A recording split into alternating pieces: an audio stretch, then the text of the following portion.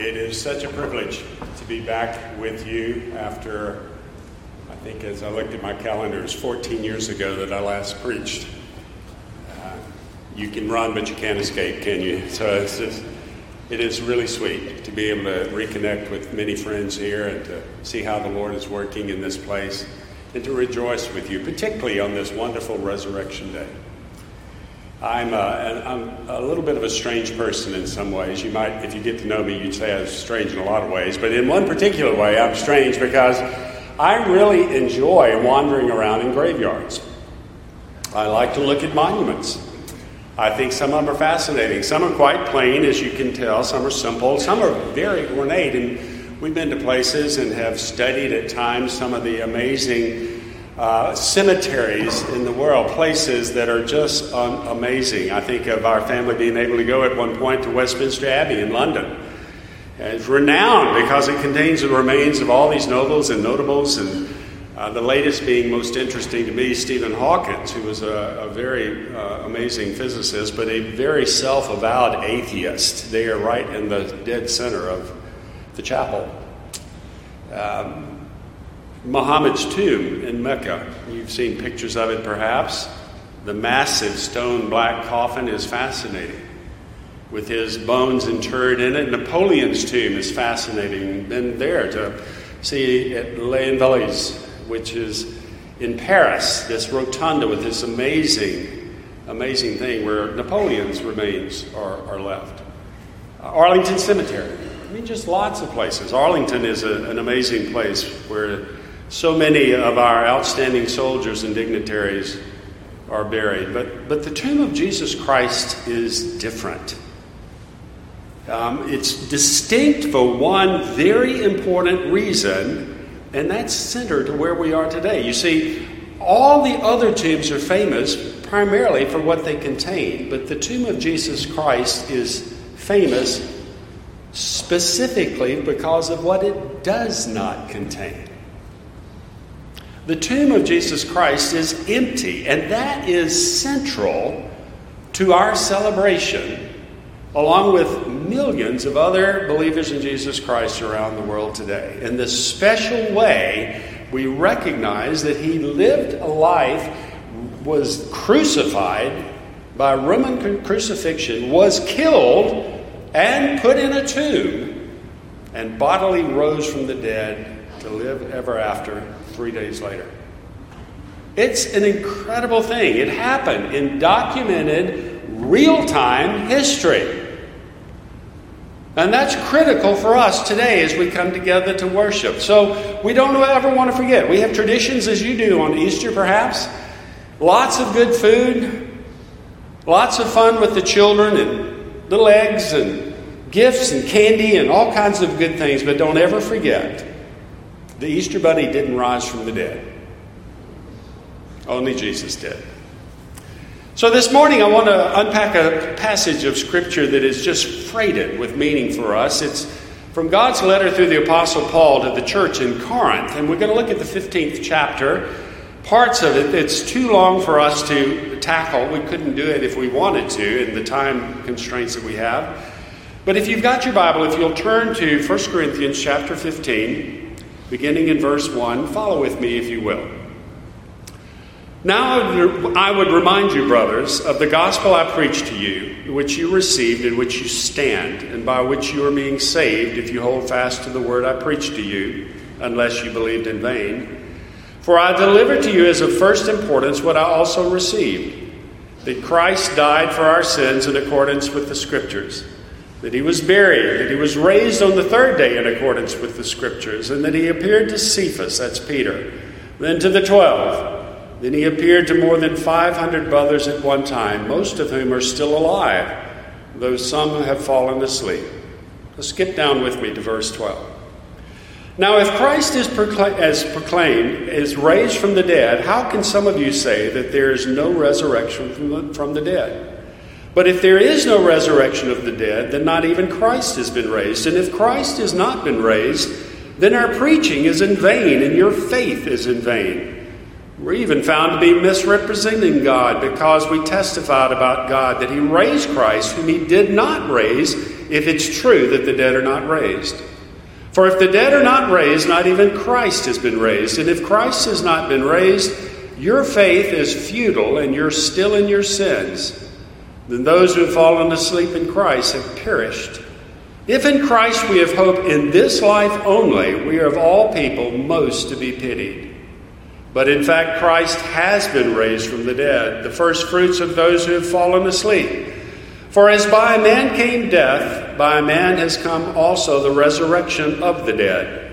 For as in Adam all die, so also in Christ shall all be made alive. But each in his own order. Christ the first fruits, then at his coming those who belong to Christ. Then comes the end when he delivers the kingdom to God the Father after destroying every rule and every authority and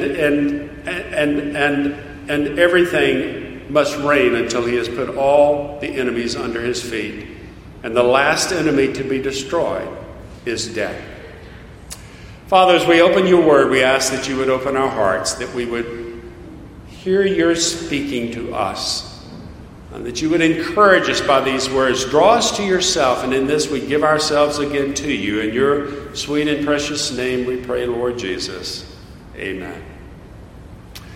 Now, if you're taking notes, I would encourage you to do it in 3 parts, and I'm going to follow this little brief outline. The first is I want to unpack, first of all, the reality of the resurrection, the historicity, authenticity to this for a moment. Then I want to talk a little bit about the reach of the resurrection, the reality of the resurrection, the reach of the resurrection, putting in a new inheritance for those who are in Christ Jesus, a new life. And third will be the results of the resurrection, redefining what it means to have hope in this life. So the reality, the reach, and the results. Let's talk about the reality of the resurrection. All of us here, including myself, have something in common with the Apostle Paul, and that is that he was not one of the original 12 that walked with Jesus in his earthly ministry for those 3 years. He did not talk with him at that time. He did not observe what the Lord Jesus did and the miracles that he did and the teachings that he had. He was not present when the Lord came back from the dead immediately after that time, when so many others did see the Lord Jesus and did talk to him and were a part of where he was. And yet Paul was absolutely convinced that Jesus was raised from the dead. You look at this passage and other places. In verse 20 he says, in fact, Christ has been raised from the dead, the first fruits of those who have fallen asleep. How could he be so convinced of this? Where did that conviction come from? Well, 3 things that I'd notice here, and perhaps there are other things too. The first is that Paul could have heard the testimony. He could have interacted. He could have listened to those who had been the eyewitnesses, who had seen, who had been there. Many of them were still alive and were able to tell him what they saw, whether he agreed with it at the first or not. But that was a testimony that he couldn't shake. This story that for so many was just unbelievable was really true. And there were people who had seen it, and not only had seen it and believed it, but who had completely been transformed as a result of that encounter. I mean, we could talk about many. I think of Peter would be a great example. Peter, who denies the Lord Jesus just days before his crucifixion and resurrection, who's scared to death that he's going to be associated and receive some sort of terrible consequence for having that association. He doesn't want to be known as one who followed Christ because of what might happen. And then he's one of the first ones who sees the resurrected Christ. And the man is transformed. So much so that he will go and he will stand up in a way that he never did before. In the book of Acts in chapter 4, he's brought before the Sanhedrin with other believers, and the rulers of the people were saying, look, you stop talking about this Jesus. Threatening them. And Peter is the one who says, you do what you need to do. We have to keep speaking what we know to be the truth.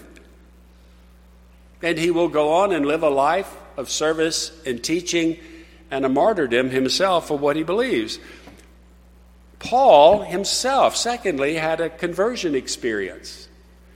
We read about that in Acts chapter 9. He's on the Damascus Road. He's going after Christians. He wants to stamp out what he thinks is this heresy that needs to be eradicated. And he's absolutely obsessed to do that. And on the road to Damascus, he has an encounter with the risen Christ. And it absolutely stops him in his tracks, literally. Paul had a conversion experience himself to meet the Christ. In fact, he says something about this. He alludes to this in verses 8 and 9. Last of all, as to one untimely born, Christ appeared also to me. For I'm the least of the apostles, unworthy to be called an apostle, because I persecuted the church. But boy, had he changed by this point. And I think we would add thirdly, too, that by the working of the Holy Spirit, this was a man who, Saul of Tarsus, was a Pharisee. He had memorized vast portions of what we call the Old Testament, the Scriptures. And he had gotten all of the understanding of who the Messiah was to be. But now, all of a sudden, it's like the pieces of the puzzle come together, and he gets a picture. And he realizes that Jesus really is the Messiah promised in the Scriptures. And he really is who he says he is. And now this man is so convinced of this that as he writes this letter by God's direction, this is what he says. And he makes no bones about it. This is absolutely crucial. It's not incidental. Verses 14 and 15. If Christ has not been raised, then our preaching is in vain and your faith is in vain. And we're even found to be misrepresenting God. Verses 17 and 19, if Christ has not been raised, your faith is futile, and you're still in your sins. But do you get the impact of what he's saying? He says, if the resurrection isn't true as a historic fact, what he basically says is we're victims of this hoax, this massive lie. And those that are in Christ Jesus are both victims and also perpetrators of passing on something that didn't happen, if it didn't happen. And Christians are just nothing more than con artists and hucksters. It's up or down. I mean, there's no sense about Paul that he's trying to make people feel comfortable with some sort of, addition to their lives of a little religious belief. I read the Wall Street Journal, and several years ago they had a great little pepper and salt cartoon. I always go to that, enjoy it. And this tongue-in-cheek thing is the man standing in front of this sage with the long beard, and the man says to the sage, he says, I don't necessarily want truth, I just want reassurance. Well, there are a lot of people who don't necessarily have to grapple with truth. They just want to feel better. But that was not Paul. Paul was persuaded in the truth of the resurrection. The man who was once obsessed with persecuting and eradicating Christians has flipped 180, dedicating himself to teaching and preaching it to anybody who would listen, willing to go his whole life in humiliation, persecution, prison, and ultimately a martyr's death. No casual belief here. I don't know who made the comment. I think it applies to this. He said, a belief is something that you hold, but a conviction is something that holds you. That was Paul. So if the resurrection really happened, as Paul insists in this, what difference does it make? So that takes us to the second thing. First is the evidence of the reality of the resurrection. Second, let's talk about the reach of the resurrection.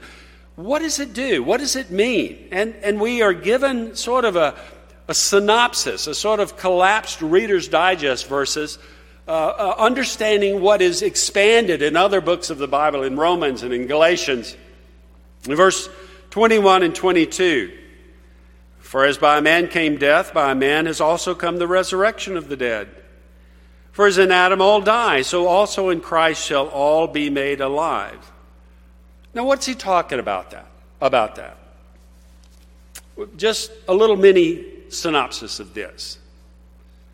To bring us up to speed to understand, the Bible tells us that the first people who were created, the first humans on this earth, were real people, Adam and Eve. And they had a real relationship with God. They actually saw God. They were with God. They were face to face in the garden, as it says. In relationship and interaction with God in a way that was because God created this and gave it to them. And they would have that as long as they were obedient to what God said in the simple commands that he gave them. Theologically, we call that the covenant of works. You do what I ask you to do. We stay in the relationship. It's simple. But they decided they knew better.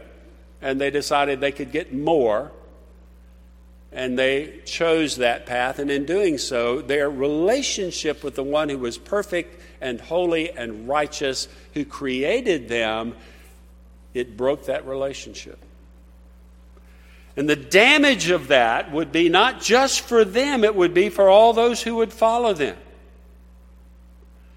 In the book of Romans, in chapter 5, it says, sin came into the world through one man, Adam, and death through sin. And so death spread to all men because all have sinned.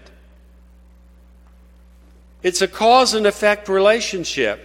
It passes down from Adam to all those who would follow him. It's what we refer to as the federal headship of Adam, meaning his place at the beginning of the pyramid. As he was breaking that relationship, all those who would follow would find that destruction that would follow them as well. Now, if you're really thinking about this, at some point, I think you have to come and grapple with the question of, now, wait a minute. If this is really true, if that really happened, why should I bear the consequence of somebody else's mistake, of somebody else's sin? That doesn't seem fair. But that's what the Bible says happened. I think I can illustrate that fairly easily for us in some ways. And the first thing that comes to mind is it's kind of a story that I heard once, a little Monty Python-ish type of story. And it kind of brings up King Arthur and the Round Table and his knights of the Round Table. And so Arthur's called the knights to come around it, and everybody's there except for Galahad. And Galahad comes in the door, and he's all disheveled, and he's panting, and he finally plops himself down, and King Arthur says, "Galahad, where have you been?" And Galahad says, "Sire," he said, I've been in the east fighting your enemies. I've been plundering and taking the spoils and destroying any resistance." And Arthur looks at him and says, "I don't have any enemies in the east." And Galahad says, "Oh, well, you do now." I mean, we laugh at that, but there's a reality to that as well, too. More soberly, we could reflect on the ambitions and the leaderships of, you could name a lot of people: Adolf Hitler, Stalin, Idi Amin, Putin. One person's actions that lead countless others to participate in destruction. And the Bible says that it's worse than just physical destruction, that the sin and rebellion of Adam as our federal head had a trickle-down effect that affected our spiritual, if you want to call it the DNA, our spirit being with him, that would flow through all subsequent generations.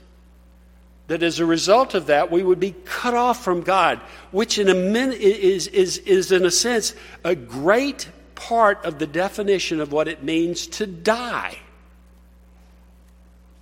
Death is a matter of separation, of being cut off. Spiritual death is what it talks about here, as well as physical death. And it's a bleak situation. But it's not the end of the story. So there's also good news in this as we follow through this too. The federal headship principle works the other way too, for good. One person's actions can actually be the catalyst, the influence, in order for great good for many people to come from that. One of my heroes in history is a man named William Wilberforce. In the early 1800s, was a man who was raised in privilege. He had great wealth, a family of great influence, and just on a whim, he decided he wanted to be a part of Parliament, but he frittered his life away and in the good life.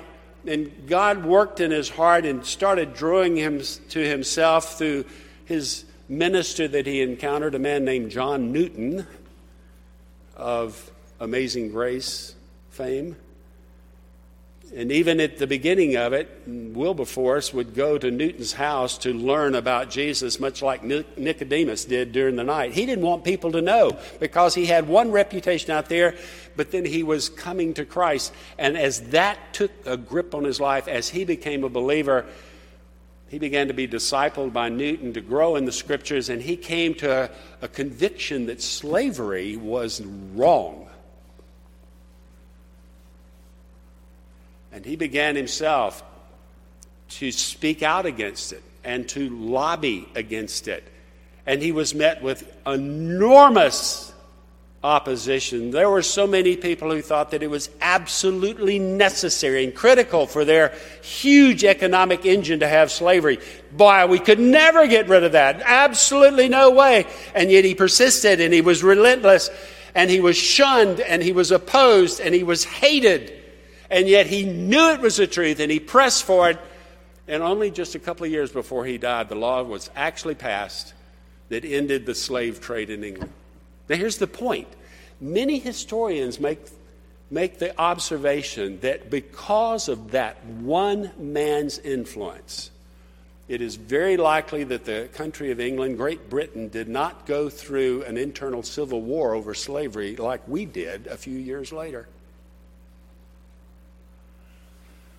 In stark contrast to the damning of the federal headship of Adam, the federal headship of Jesus Christ in his obedience restores life for all who are found in him. Verse 21, in one man, Adam, all are condemned to death. Verse 22, but in Christ shall all be made alive, brought back into that relationship. So what does that mean for us? How does that apply for us today? So we look at the reality of the resurrection. We talk about the reach of the resurrection. Let's talk about the results of the resurrection. I like what Dr. J.I. Packer said. He made a comment once. He said, if Jesus wasn't raised from the dead, he can be your model. He can be your great teacher. He can even be your hero. But he cannot be your Savior. To save us from our sin, to restore us in the relationship with God, to have life both now and for eternity. Jesus had taught that as part of what God brought him in to understand about what it meant to have this life. John chapter 11, verse 26, Jesus taught his disciples, he said, whoever lives and believes in me will never die.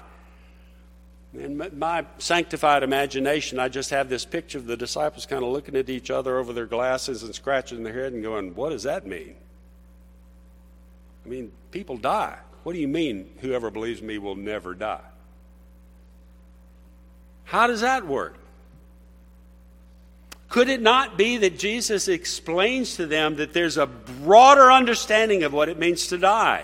A new understanding that death is not the separation or the cessation of life, but separation in life.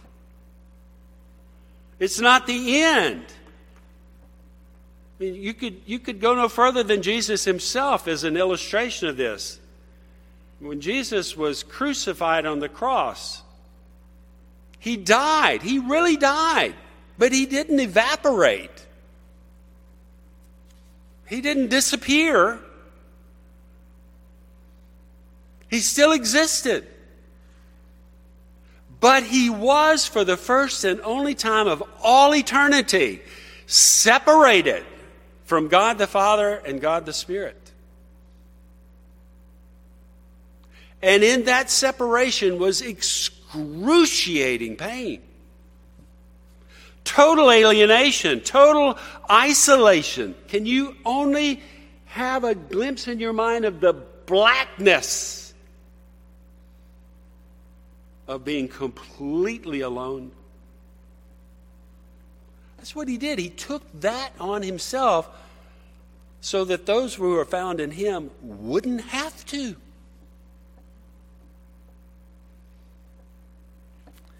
So when we think about this, the whole concept of death for believers takes on a whole new meaning. Death is in reality a doorway. Wonderful story allegory, C.S. Lewis. St. C.S., Clive Staples Lewis. C.S. Lewis wrote Chronicles of Narnia just for fun. We read it many times with our children as they would come along. During the pandemic, my wife Denise and I actually did, for whatever, I don't know why we did it, we just thought it might be interesting to do. We pulled off the last battle, the 7th in the series, and we read it to each other out loud with voices. And it was wonderful. It brought up so many pictures in our mind of the doorway between this reality and the next reality. Jesus told his disciples, I go to prepare a place for you. 2 Corinthians chapter 5, verse 8, to be absent from the body is to be present with the Lord. Not waiting, it's immediate, it's conscience, it's the essence of our soul transitioning from being in this present world to being in the company of God and other believers who've gone before us. Raised one day in perfection as God has planned to give us a new heaven and a new earth. This section of Scripture, just read a little bit more further down. It's a section of Scripture that we use for funerals for those who are believers. In verses 51 and following, it says, Behold, I tell you a mystery. I like to think of that as South Mississippi Hebrew. Listen up, folks. You can't fully understand what I'm telling you, but you can trust me. This is really going to happen. We shall not sleep, but we shall all be changed in a moment, in the twinkling of an eye at the last trumpet. For the trumpet will sound, and the dead will be raised imperishable, and we shall be changed. For this perishable body must put on the imperishable, and this mortal body must put on immortality. And when the perishable puts on the imperishable, and the mortal puts on immortality, then shall come to pass the saying that is written, Death is swallowed up in victory. O death, where is your victory? O death, where is your sting? We sang that in our first hymn, Charles Wesley's wonderful hymn. I think of the story of the little boy who was allergic to bee stings, like really allergic to bee stings, like deadly allergic to bee stings.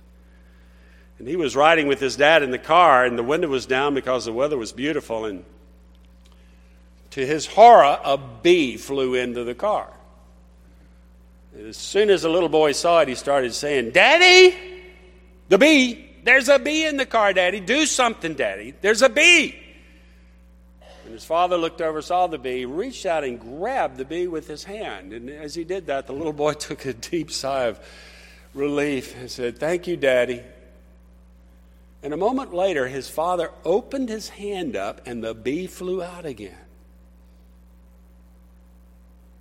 And the little boy saw it and he started screeching, Daddy, why did you do that, Daddy? And his father said, Son, don't worry about that bee anymore. He can't hurt you. See, I've got his stinger right here in my hand. Oh, death, where is your sting? Oh, death, where is your victory? You know what God is saying to Paul? Don't fear death.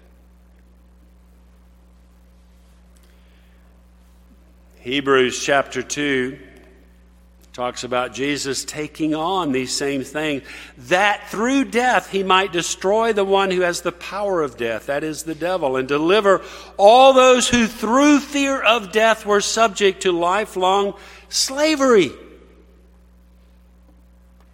Here in this passage, verses 25 and 26, Jesus must reign until he's put all his enemies under his feet. And the last enemy to be destroyed is death. You know what Paul is saying? He's saying Satan is just a bully. He's a saber-rattling deceiver who wants to deceive you and to intimidate you into believing that this world is all there is and that death is the worst thing that can happen. Not true. So where does that lead us?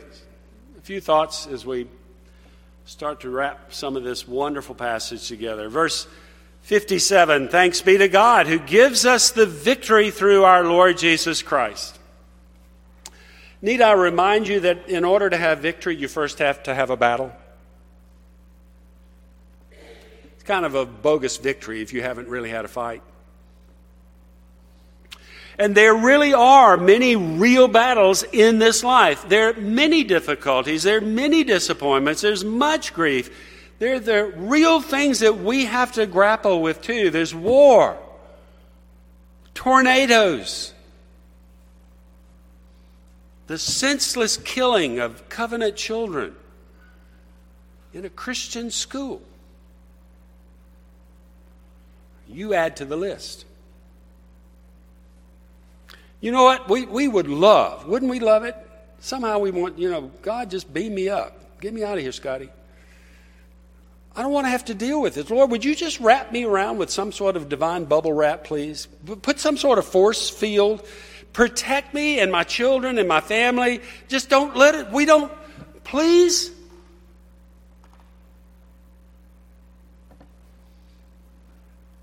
Somebody made the quip one time. They said in the war, the military may give hardship exemptions, but God doesn't. Jesus told his disciples, he said, in this world you will have tribulation. But take heart, I have overcome the world. He's with us to direct and correct our paths as we follow him, to enable us to find the strength and the guidance, even peace when the battles are raging. And not just the battles from the outside, from the inside as well. And he promises to be with us. The empty tomb is the promise that there's nothing that can separate us from the love of God in Christ, not even death. I love Vance Havner. Ministers have other ministers that they admire for whatever, and Vance Havner for his wonderful walk with the Lord and his great sense of humor. He was a man who loved his wife, and she died 22 years, I believe it was, before he did. And it was hard. And somebody made the comment one time to him, they said, we're so sorry you've lost your wife. And he smiled and he said, well, thank you, but I haven't lost her. I know exactly where she is. We're just separated right now. He's with us. How does it affect us? For us as believers, the exhortation Paul writes, this is a man who's going through all kinds of difficulties himself. He says, therefore, beloved brothers, be steadfast, be immovable, always abounding in the work of the Lord, knowing that in the Lord your labor is not in vain. He's going to work these things together for good. I was in college 100 years ago, at least now, but back, I went to Auburn, Harvard of the South, Oxford of America, Yale out yonder, whatever you want to call it. But as a student, undergraduate student, they would have, because we didn't have Netflix and any of that kind of stuff, they would show films for the students that were in the old Langdon Hall, this creaky old building that is still there. It's kind of a monument. We used to laugh and say the only reason it stands is because termites were holding hands. But It was a building that was, we'd go and we'd sit. And we went, just for something to do, I went with a friend to watch an Alfred Hitchcock movie. And about 2/3 of the way through the movie, as Alfred Hitchcock can do, I mean, I was about to jump out of my skin. I was just so uptight watching the movie. And I turned and looked at my friend, and he was sitting there just as peaceful and just smiling.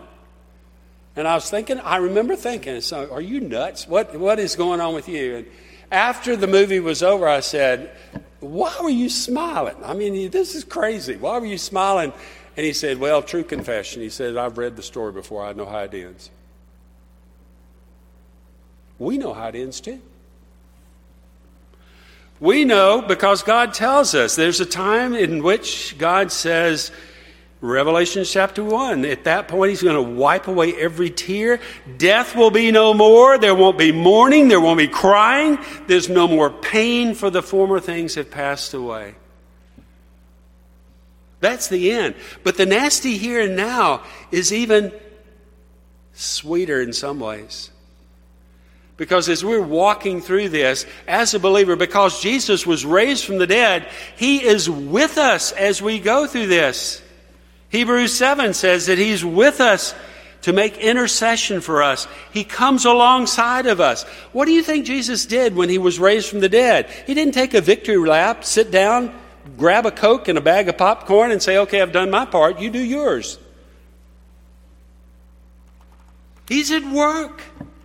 He comes alongside us through His Spirit and His Word. He energizes us to know Him in a fuller and deeper way, and to grow in that, and to go in that, if you want to put it that way, to live a life in obedience as He energizes us, as He teaches us to anticipate and discover everything that He says is true.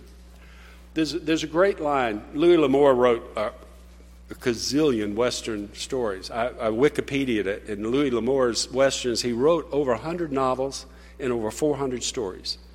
But the end of one of them is particularly poignant to me because it's not only an interesting ending, but it is theologically correct too. At the end of one of his great Western stories, he said, everything I tell you in this story is true.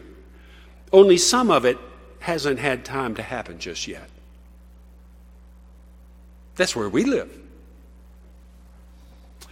And I want to just say a word for some of you. Some of you may be here on Easter because your family just comes and you don't really want to be here and you don't really believe this stuff. But you're here. Thank you. Thanks for listening. But I could ask you to challenge yourself, to ask questions, to consider that perhaps the resurrection of Jesus Christ is not just some faint, quaint story of something that happened long ago that really has nothing to do with now, but that maybe God is using this to draw you to Himself. To just have this gnawing sense in you that something about this, there's just something about this. And in that you would see that He offers you life. The beginning of a new life is not pie in the sky when you die. It's now, and it goes on to then. If any man is in Christ, it says in Scripture, he's a new creation. Old has passed away, the new has come. And God offers to that. But you have to respond to that yourself. Remember something. God has no grandchildren. He only has children. It's not because somebody's parents were believers that we're somehow going to slide in to heaven. It's not because somebody's spouse is particularly spiritual and I'll just let that suffice for us. No, it says for those who received Him personally, individually, to them He gives the right to become the children of God. God has no grandchildren. But it also tells us that when you come into that relationship, 1 John 5 says, these things are written, these things are put here. This life is given so that you may know that you have eternal life. Not wish, not hope, but to know. So for all of us, in particular for us as believers, as we come together and we worship and we celebrate what God has done for us and continues to do for us, I want you to be encouraged. I want you to be grateful. But I want you to have a sense of anticipation that even as we have grateful hearts and we struggle with these things, that you know that God is at work and that whatever we have, the tough things, even the wonderful good things, are nothing in comparison to what He has for us. The best is yet to come. I close with a little story that I heard of the lady who was a Christian, and her gift was cooking. I love that ministry. Man's heart. She was a great cook. And her ministry was having people over to sit at her table and to feed them and to encourage them. And she was a good cook, but she was a killer good dessert maker. And people would be invited, and they couldn't wait, because almost always, as they would finish this great meal that she had given them, and they were enjoying the food and the fellowship together, she would come and she said, "Now, if y'all would help me clear the table, y'all do that, and we'll get ready." She said, "But hold on to your forks, because the best is yet to come." And years later, she died. And so many people came out for her funeral and the wake and the visitation time. And as people passed by the casket with her body lying in the casket, all those in the know, as they'd walk by, they'd look down at the body and then they'd break into a big grin. Because there she was with her fingers folded over her chest, and interlaced in between her fingers was a table fork. As if to say, hold on to your forks. The best is yet to come. Eye hath not seen, nor ear heard, nor has it even entered into the heart of man what God has for those who love Him. Isn't it amazing to be a believer? Our wonderful Heavenly Father, we thank You for the gift of Your Word. We thank You for the fact that through this it comes alive to understand the realities that are ours even now. Thank You that You sent Your Son, our Savior, to die for us, that You would raise Him from the dead, that in that assurance and in His life to intercede for us, we have life now and life eternal. Father, draw us close to Yourself, that in this we would see You as You are and love You all the more, and that You would be glorified in and through our hearts as we praise and honor You with our lives. We pray this in Your precious and wonderful name, Lord Jesus. Amen.